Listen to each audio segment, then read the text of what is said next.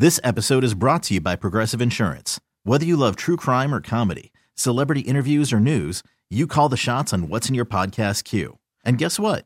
Now you can call them on your auto insurance too with the Name Your Price tool from Progressive. It works just the way it sounds. You tell Progressive how much you want to pay for car insurance, and they'll show you coverage options that fit your budget. Get your quote today at Progressive.com to join the over 28 million drivers who trust Progressive. Progressive Casualty Insurance Company and Affiliates. Price and coverage match limited by state law.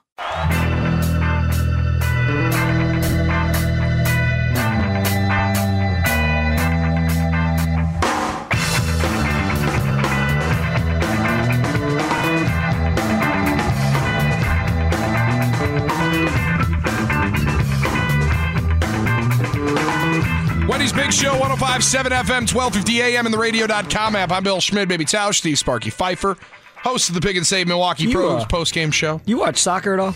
No. Mandela, do you watch soccer at all? Not if I can help it. Not at all. But you know Liverpool? Yes, and Barcelona, yes. Right. This is pretty good. Darren Ravel just tweeted out, Liverpool is going to the Champions League final. LeBron James owns 2% of the team. He paid $6.5 million for the stake in Liverpool in 2011. That is now worth at least $35 million now. Think about that. He also made like $32 million just straight profit off of Beats headphones. See, and you wonder, right.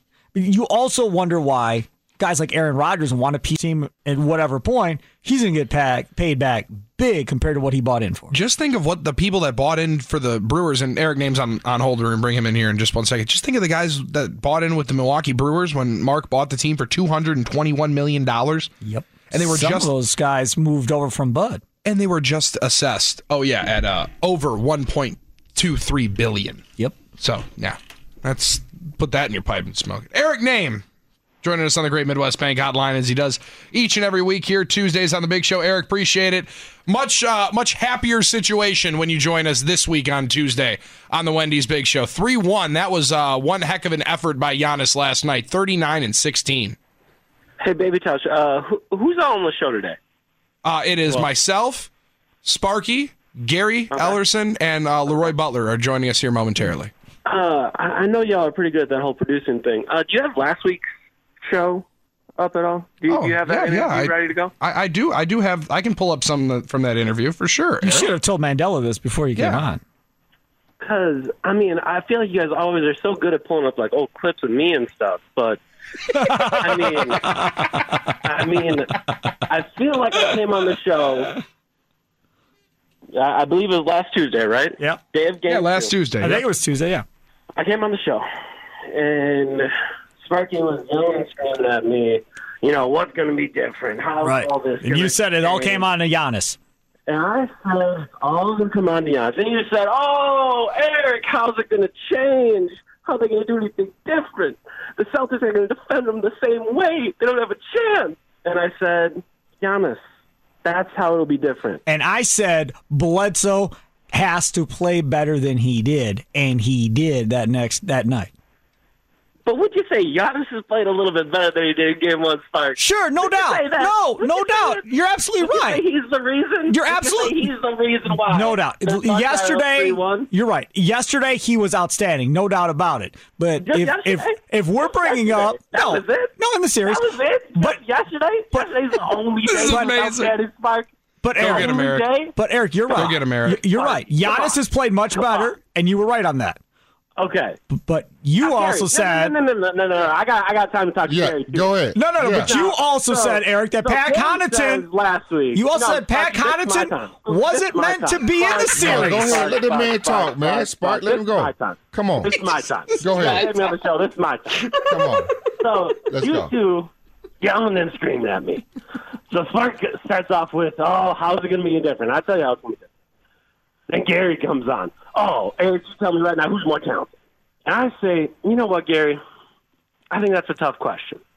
Because if you go person by person and you say, okay, in the number one slot, this one's better. In the number two, this one's better. You're probably going to put more check marks on the Celtics side.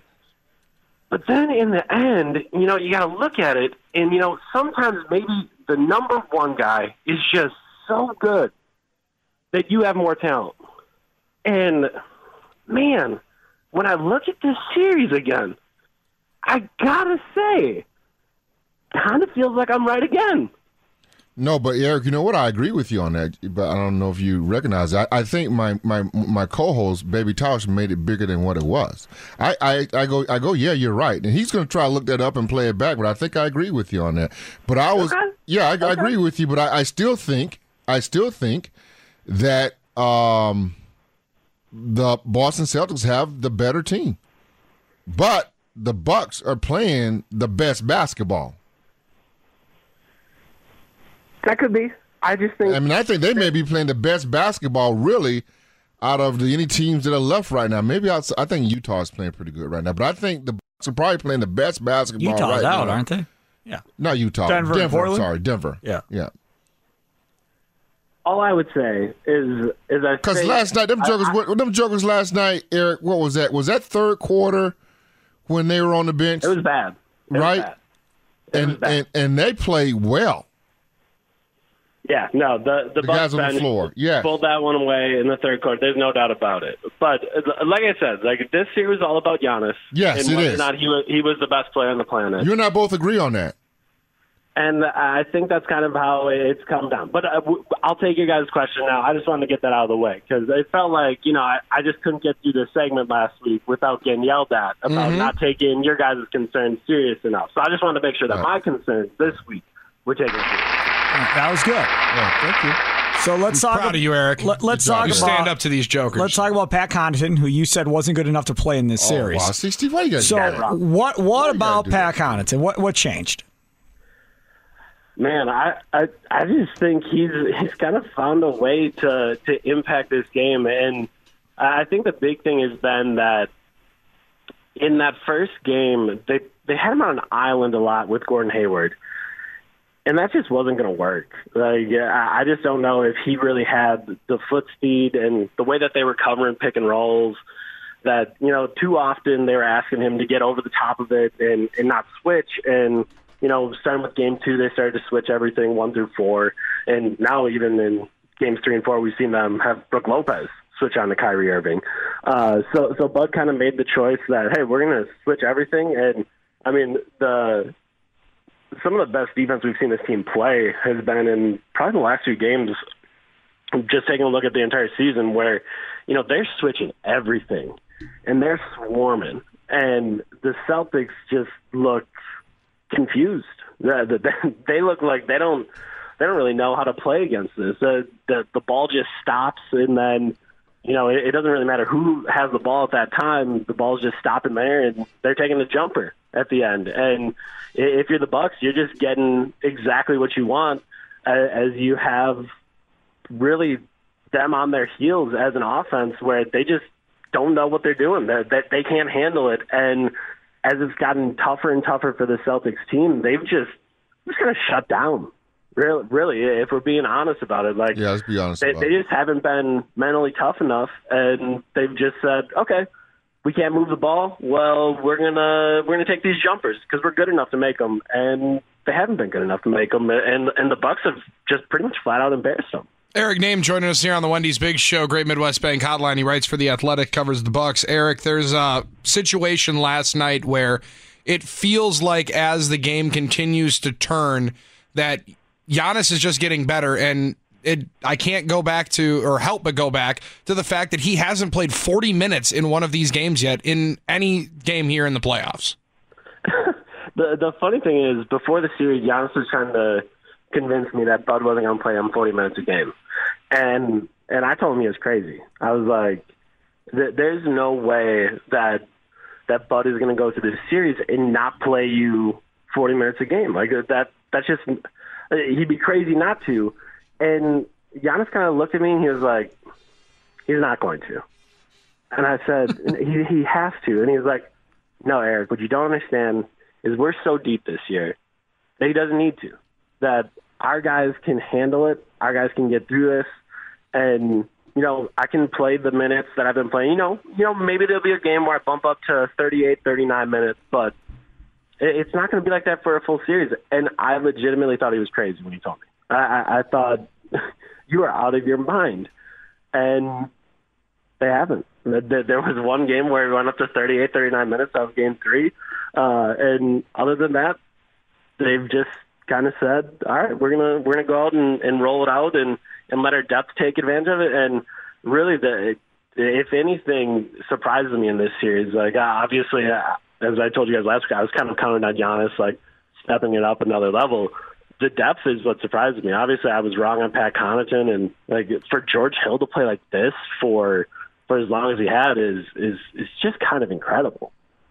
Eric, we were asking people earlier today, and just to give you a little bit of context into the situation, Ryan Windhorst was on our show, or on our station a couple of weeks ago, said a situation when LeBron faced the Pistons in that semifinal series. He has the 45 points, and he had his, what he called the Matrix moment, where he understands that he's the best player on the floor, and nobody is going to be able to stop him no matter what. Did Giannis have that moment for him last night in the playoffs? I think partially it was. So I think in game 1 and game 2, what Giannis kind of figured out was that Al Horford is going to be physical. But so often when guys have been physical with Giannis this year, they've also decided that I'll be physical sometimes, and then sometimes when you hit me, I'm going to flop.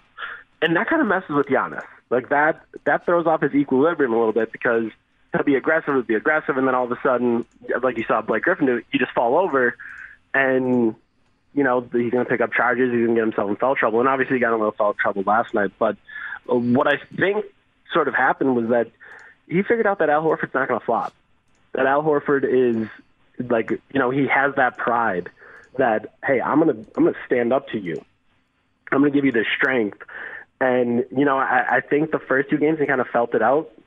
We saw him very under control. He had 1 foul in one of those games in Milwaukee. He had 2 fouls in the other. And then since then, you've seen him start to pile up more fouls. You've seen him pile up more charges. But essentially what he's done is say, okay, I know you want to be physical, but if you want to get into a physical match with me, you're going to lose.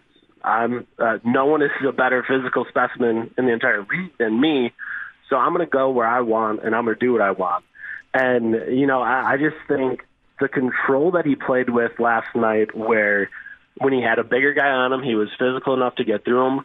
And when he got a switch onto a smaller guy, he didn't overdo it. He didn't try to, you know, immediately throw a shoulder into a guy like Jason Tatum. He didn't bowl over Kyrie Irving. He just took his time. He made his moves, and he got wherever he wanted. And I think that, to me, is, again, I don't know if that's the Matrix moment where, you know, he realizes that, you know, I'm the one, but just to have the strength and then you add on the control to it, like that to me that's where the next level stuff comes with him. Yeah, Eric, I love how you put these boys in their place. You had that high voice going on. Wasn't it That amazing? was hilarious. That was hilarious. That was fun.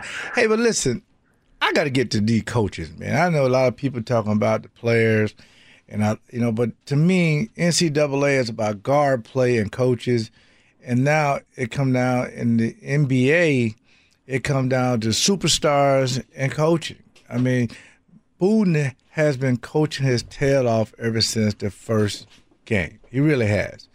I don't know what's going on with Boston. I don't really care, but Stevens supposed to be a great coach. You got to fix those guys. I just think the adjustments that the Bucks made wasn't a whole lot of them. They're still going to shoot threes, but it just seemed like to me the substitution pattern is amazing. And I just don't think Coach Budenholzer get enough credit for that.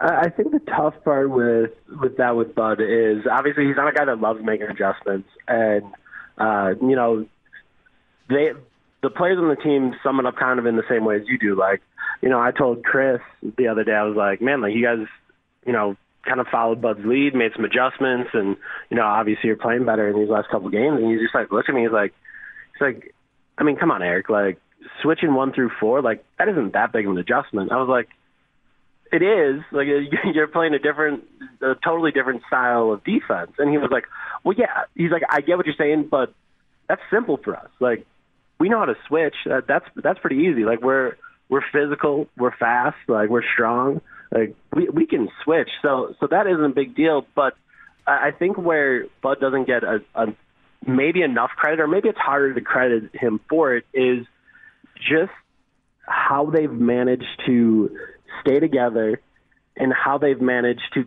keep getting production out of, a bunch of guys that we heard throughout the entire regular season weren't going to be able to do this in the playoffs. Throughout all the regular season, the criticism was what, right? That this is a regular season team. This isn't a playoff team. They put their system together, and they're just taking advantage of crummy teams. They can't beat the good teams, and now they've played essentially the exact same style of basketball they play in the regular season and the postseason. It's everything around Giannis. Everyone's going to keep shooting threes, and they've made some adjustments defensively, but it's still based on the same guys. Like, the Celtics haven't played Brook Lopez off the floor. Brook Lopez has found a way to contribute and do a lot of the things that he showed in very small spurts. Like, he showed the ability to switch a couple games. He showed the ability to do, some high hedging and do some different things. Like, he's shown off that ability to do different things, and now that's all coming to roost here in the playoffs. And, I've been doing some podcasts and some other hits, and, the phrase that keeps coming up is like, if someone shows you who they are, believe them. And the Bucks showed you who they were the entire year, and we probably should have believed them that they were that good. And the Celtics have shown you who they are the entire year, and we should have believed that they were that dysfunctional, and they were going to struggle in those ways. And I think all of that is kind of happening in this series. This guy's Eric Naaman. He's got a backbone, and he just showed you that he's got a backbone today. That guy right there. Eric, loved every single second of it. Next time I see you, I love y'all. Next time we're out, it's on me just for that, because that was just tremendous. That was just absolutely tremendous. Appreciate it, dude. Right. I'll see you next week, guys. That's Eric Naaman of The Athletic joining us on the Great Midwest Bank Hotline. Looking to buy, build, renovate, or refinance in 2019? Look no further. Call Great Midwest Bank today. Great Midwest Bank, providing simply local, common-sense lending to your community since 1935. Super late for a break. Wait no time. Your chance at $1,000 is right here on The Fan. This episode is brought to you by Progressive Insurance. Whether you love true crime or comedy, celebrity interviews or news, you call the shots on what's in your podcast queue. And guess what? Now you can call them on your auto insurance, too, with the Name Your Price tool from Progressive. It works just the way it sounds. You tell Progressive how much you want to pay for car insurance, and they'll show you coverage options that fit your budget. Get your quote today at Progressive.com to join the over 28 million drivers who trust Progressive. Progressive Casualty Insurance Company and Affiliates. Price and coverage match limited by state law.